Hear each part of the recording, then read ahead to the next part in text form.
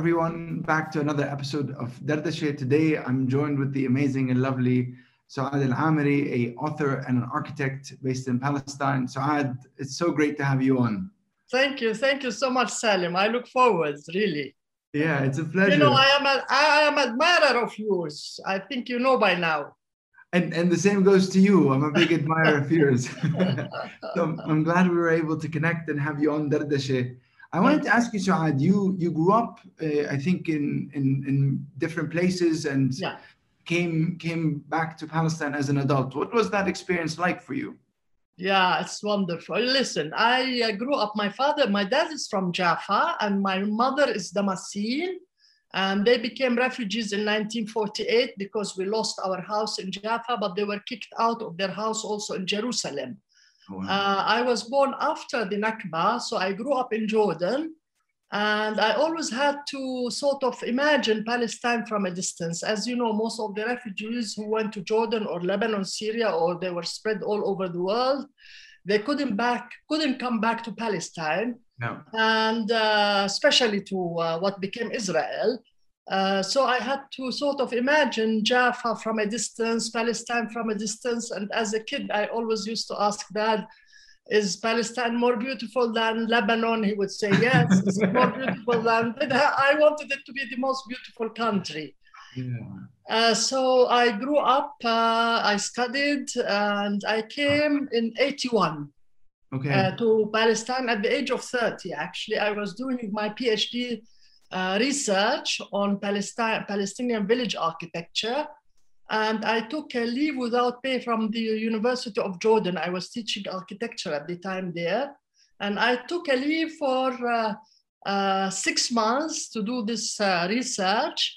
And the 6 months have become 40 years now in Palestine. Wow. What was it like to come back? First of all, at that time we came with permits. It was very difficult to get a permit because I don't have any family actually here. So I was lucky to get a permit. The permit was in Hebrew. So it was very nerve-wracking because I had no idea what it said. And I have been a little bit activist in America and in Jordan. So I wasn't sure whether it would permit me in to Palestine or into a prison. But anyway, I came in. And it was the first time actually for me. I arrived to Jerusalem. I didn't know anybody.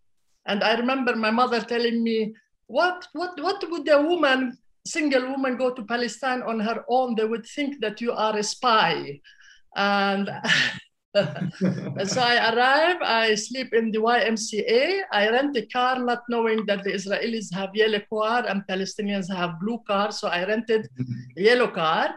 And I started going around to Palestinian villages, and all the kids used to tell me, shalom, shalom. And I was getting really upset because I was wearing jeans with a camera and I looked a bit stranger for them, but also my Damascene accent was a bit strange for the Palestinians at that time. Anyway, coming back wasn't easy, I must say. Palestine was as beautiful. I was lucky to arrive here in 81 when Palestine was not so much disturbed, the landscape and the architecture as we see it today. So the beauty, my dad was right. It was very beautiful, but it wasn't easy actually to assimilate into this society. Because, as a Palestinian, I grew up in the Arab world and I was used to traveling, to moving, to going to Beirut, Damascus, Cairo, and what have you. And the one thing that struck me most, that I started teaching at Birzeit University, I met a whole generation that have never been in the Arab world. Yeah. I have never met a Yemeni or a Sudani or an Iraqi. And that to me was a big striking thing, that we have been actually cut from our cultural basin, if you want.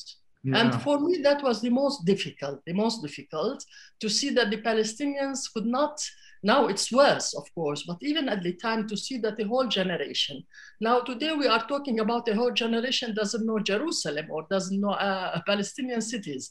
But at that time, the one thing that struck me really was this thing. The other thing is, you love Palestine, you think the Palestinians are the best people, but Palestinians were very cautious. because of the occupation, because of the they were imposing curfews on us. It was very difficult at the beginning for me to be part of the society. It took some time, but being a professor at Birzeit University, I think, helped me. And eventually, I think I was no more a spy in Palestine. Suad, you bring up a very important point that I always think about. I always think about, you know, if and when we get millions of Palestinians abroad, refugees get their right of return. Right. What will it be like for them to come back to their homeland and be part of the society? And this is something you got to experience, essentially, you know, actualize your right of return. And I also connect with what you say. I'm part of the generation that never met other Arabs till I left Palestine when I was 18. And because I grew up in the Second Intifada, I didn't get to even travel around the West Bank that much. Right. So I didn't know much of my own country till I grew up and became an adult, and now I get to explore it. But yeah, I want to go back to this idea of the right of return. And what do you think that would be like for people to come back to their homeland? Listen, I think that it will be a very dramatic experience. Of course, it would be a great experience, a great getting your rights back, because as you know, the right of return is a personal one, it's not a country to country. As we know that the UN have declared that Palestinians have rights to return and also have right to their property, and still is the case. Of course, the Israelis don't allow it, but I can really see it happening in the sense that people will have mixed feelings the way I did. On the one hand, they will be very thrilled to be back, to have their rights, because the worst thing for a Palestinian is to live every day of your life feeling there is no justice. Absolutely. Yeah. And this is the most difficult part, to feel that you have lost a house, you have lost a land, you have lost a school, you have lost a hospital, you have lost, as I always say, Israel took Palestine, a furnished Palestine. It wasn't an empty land. It was a furnished with schools, with farms, with the best oranges in the world. So I think on the one hand, I always say, Salem, that we and the Jews have very different histories. They were spread all over the world, and they came and gathered in colonizing Palestine. At the same time, the indigenous Palestinians were forced out of their homes and became part of that bigger globe.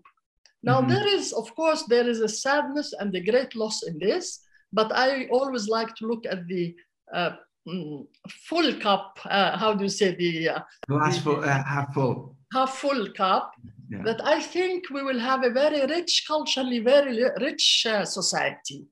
I believe in cultural, you are half German, I think. I am half Syrian, and I'm always proud. I say, I wish every Palestinian was have something else, because it will expose us to other cultures, to other people. And I think this is the same point that we were talking. We are so isolated. So for me, having those people who speak French or English or Spanish coming back with knowledge is something very, very enriching. So for me, I hope that this deprivation of 75 years, or let's say 100 years, will be substituted by the richness of this culture that we already see, by the way. We see that culture without the right of return. We see how Palestinians in France, in Britain, in name it, in Italy, in America, are already part of the Palestinian scene. And I think it's a power, because part of the Israeli power was that they came from different communities. They spoke those languages and they knew the system. While we were refugees, we hardly could speak the language. We were busy. Our parents were busy making a living. That's your grandfather, I would say, which is my father. And then we were educated. And I am sure our kids are at a time where they feel liberated from this trauma and be able to sort of contribute. And we are seeing it now that the Palestinians are becoming culturally part of the film industry, part of the music, part of the writers. We are mushrooming. And this we did not see before. That's true. Yeah. Yeah, I long for those days. I think for those influences and for people to get to experience Palestine in all its good and all its bad. Yeah. I wanted to ask you, what brought you to architecture? Why did you become an architect? You want the serious one or the joke? Both, both. Listen, I discovered at an older age that I am dyslexic, and I don't know if you know what dyslexia is. I do, You yeah. have difficulty reading. I don't have difficulty reading in Arabic. I only discovered when I started reading Latin or English, for that matter, that I was dyslexic. I had difficulty connecting the single word letters together. And this only happened later in my life, I discovered. Yeah. So I always joke, and also I always loved nature. I still love nature. I am a gardener. I like walking and I love animals. I actually grew up with animals. My mother was an animal lover, so we had all sorts of animals. So I always say when I went to the American University of Beirut in Lebanon, I wanted to study agriculture. Okay. But being dyslexic, I think I wrote architecture by mistake. That's the joke. But actually, most of artists and architects, you will discover that most people who are dyslexic tend to go to art and architecture. I see.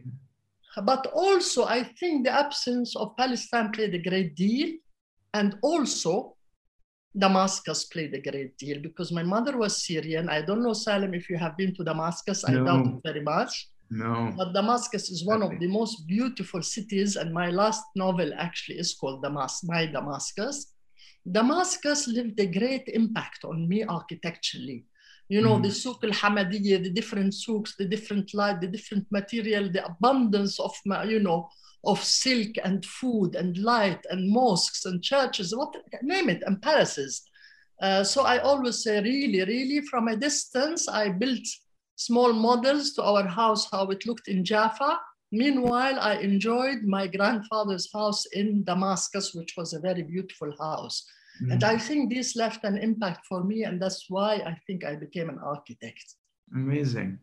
And when you, in the early 90s, you founded Rewaq, and what was the philosophy behind that? And how was that? You said something that struck me earlier.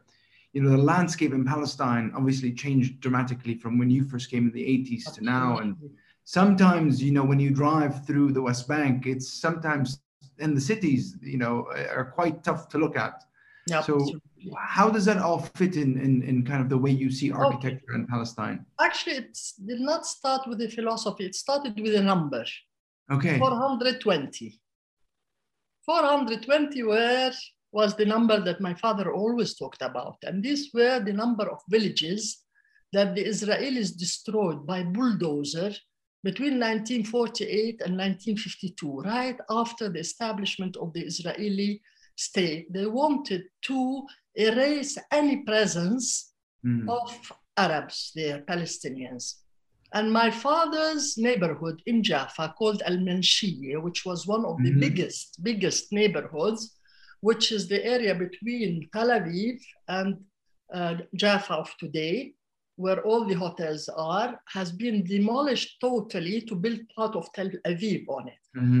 Now, the number 420 was obsessively in my mind all the time. How could it be that they demolish 420 villages? When I arrived in Palestine, of course, the first thing I wanted to do is to go and look for these 420 villages. To my biggest surprise, to find out that, for example, Canada Park was built on Amwas. Many of the parks, the Israelis claim that they plant trees and actually they cover destroyed cities or villages mostly. It became an obsession for me, and I said, and that was 50% of what we had. We had almost 900 villages in Palestine. So my mission was to protect the remaining 50% that we have. And when I came in 81, I was lucky because those were really beautiful. Now it's very difficult to see them. We are still doing the work at Rewaq, but it had become, small historic centers. But when I arrived, I have a beautiful archive. And anyway, the mission was to protect whatever was remaining. And that was the idea of Riwaq. And that's why Riwaq works in villages more than towns, because it was the villages that were really destroyed in historic Palestine. Yeah. And for those, for the listeners and the viewers who have never been to Palestine, how would you describe a quintessential Palestinian village or structures or architecture? Right. You know, I did my PhD on that subject, so I can spend the whole day talking to you. Let's try to sum it up in 5 minutes. Okay. You know, the Palestinian society has 3 communities. One is urban, and we have almost 18 or 14 cities in Palestine, in historic Palestine. What happened with the creation of Israel, we actually lost our urban society, and people don't know that because most of the cities that we lost were on the sea, like Haifa, Akka, Ramla, Asqalan, Lud, you know, all of the cities. That's number 1. Number 2, the heart of peasantry historically in Palestine was the West Bank, the mountains, the highlands. So the West Bank is the heart of the peasantry, and that's why I decided to do the work on peasants. And the third community, which is suffering a lot today from the Israelis, is the Bedouin community. The Bedouins have domain over big parts of Palestine. And it's not unlike we think that the Bedouins have no property. The Bedouins know their areas, domains exactly. If you and I don't recognize them, it doesn't mean that they don't exist. And that's what the Israelis are claiming all the time. Now, for the Palestinian peasantry, I was really interested on how the peasants in Palestine organized their physical spaces, reflecting their social and economic relationships. And what does that mean? It means that, for example, they were peasants, they jointly have the village, what we call masha', and they had a rotation system where they distributed the land between themselves, and every 5 or 6 years they change. So if you have a land, and I think it's better than mine, we exchange every time. So number 1 is they were based, agriculturally based. And second, there were more than one tribe or one clan, as we say, Hamula, that lived in the village.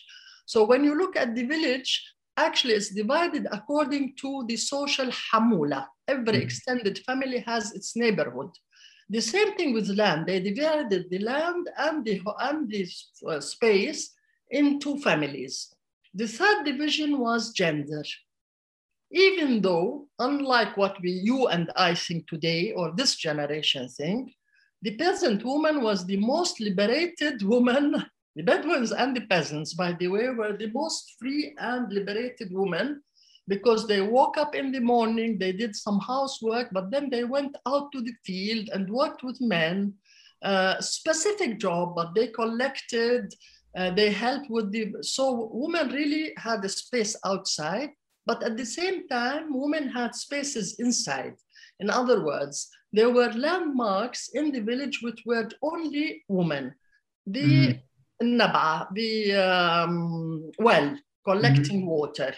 Also, the spaces within the courtyard are only women, while men had their own madafa or guest house. So there was a division in the village, but not in the fields, which is interesting. They always mixed out in the field. So what I'm trying to say that the peasants, as far as they were considered peasants and worked on the land, the village was inward looking. They did not need anything from outside until the British mandate came and started employing them as teachers and as policemen. They created jobs. And that's when the village stopped being concentric and started being linear, going towards the city, going towards Jerusalem and the urban. So this happened in the 30s. And of course, labor became the most, it was more, people started leaving their lands, and it continued with Israel, of course, as we see it today, that people only do agriculture during the olive season. Yeah.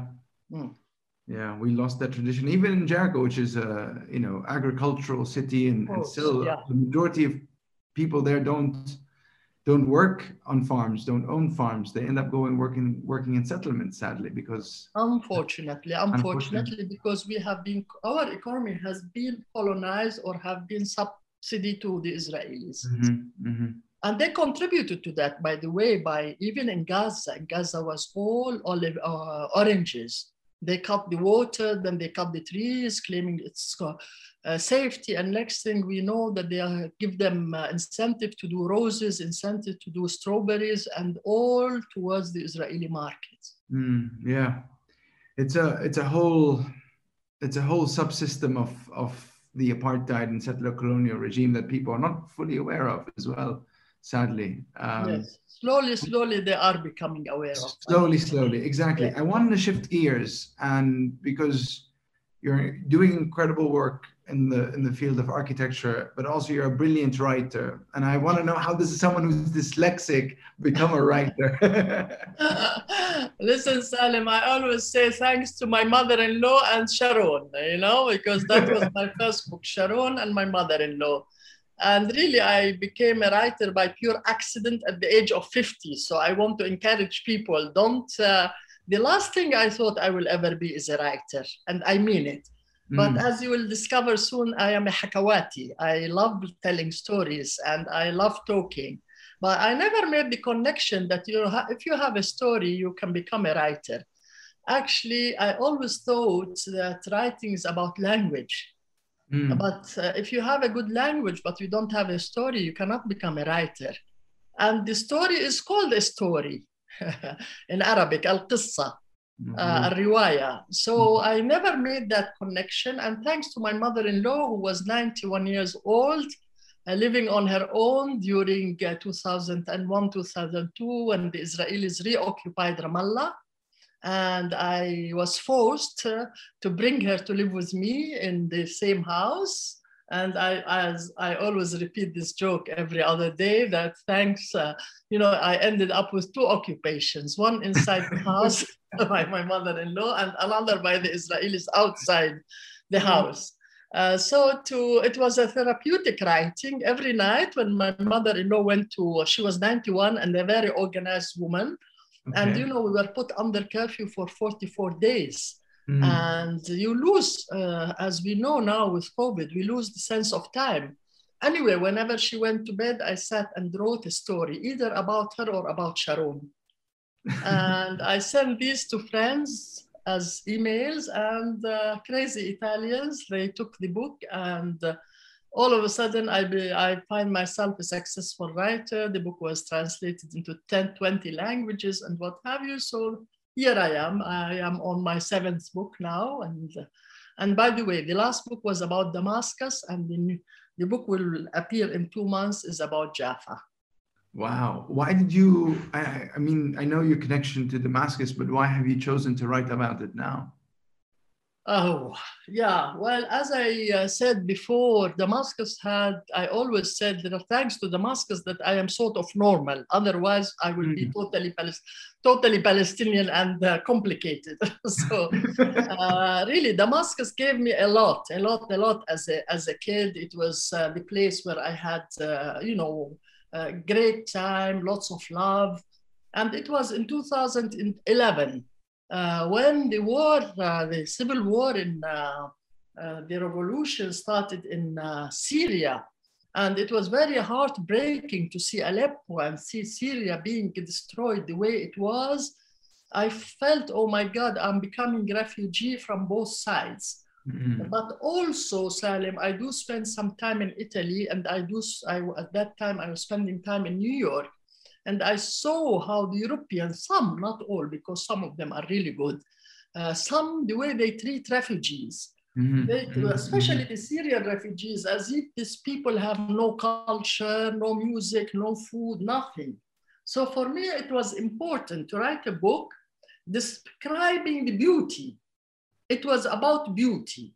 It was about music, about celebration, about the family coming together on a Friday, with all the family stories, of course. So for me, it was a homage for my mother and also for the city where I grew up, but it was also a homage for the refugees. which is one of the biggest problems that we are living today in the world, in addition to the environment. Amazing. That's why I wrote Damascus. That's very inspiring, Suad. I want to thank you. I could genuinely sit and listen to you all day. You are a Hakawatiyya. You will regret it, Salim. I was captivated the entire time. Before I let you go, I want to ask you, where can people get your books? Okay, if you are in America, the Damascus has just been published by Interlink. If you go to Amazon and put my name, Suad Amiry, A-M-I-R-Y, you will find all the books. You can order them. If you happen to be in Palestine, in Arabic, you can find them mostly in Jerusalem, at the American colony, أو المكتبة العلمية أحمد ومحمود المنى. Amazing. You can find Dimashqi and all the other books. I encourage everyone to go out and get Suad's books and be fully entertained and educated and enlightened. Suad, it was so lovely to have you. Thank you. Keep up the good work yourself. Thank you so much. Bye.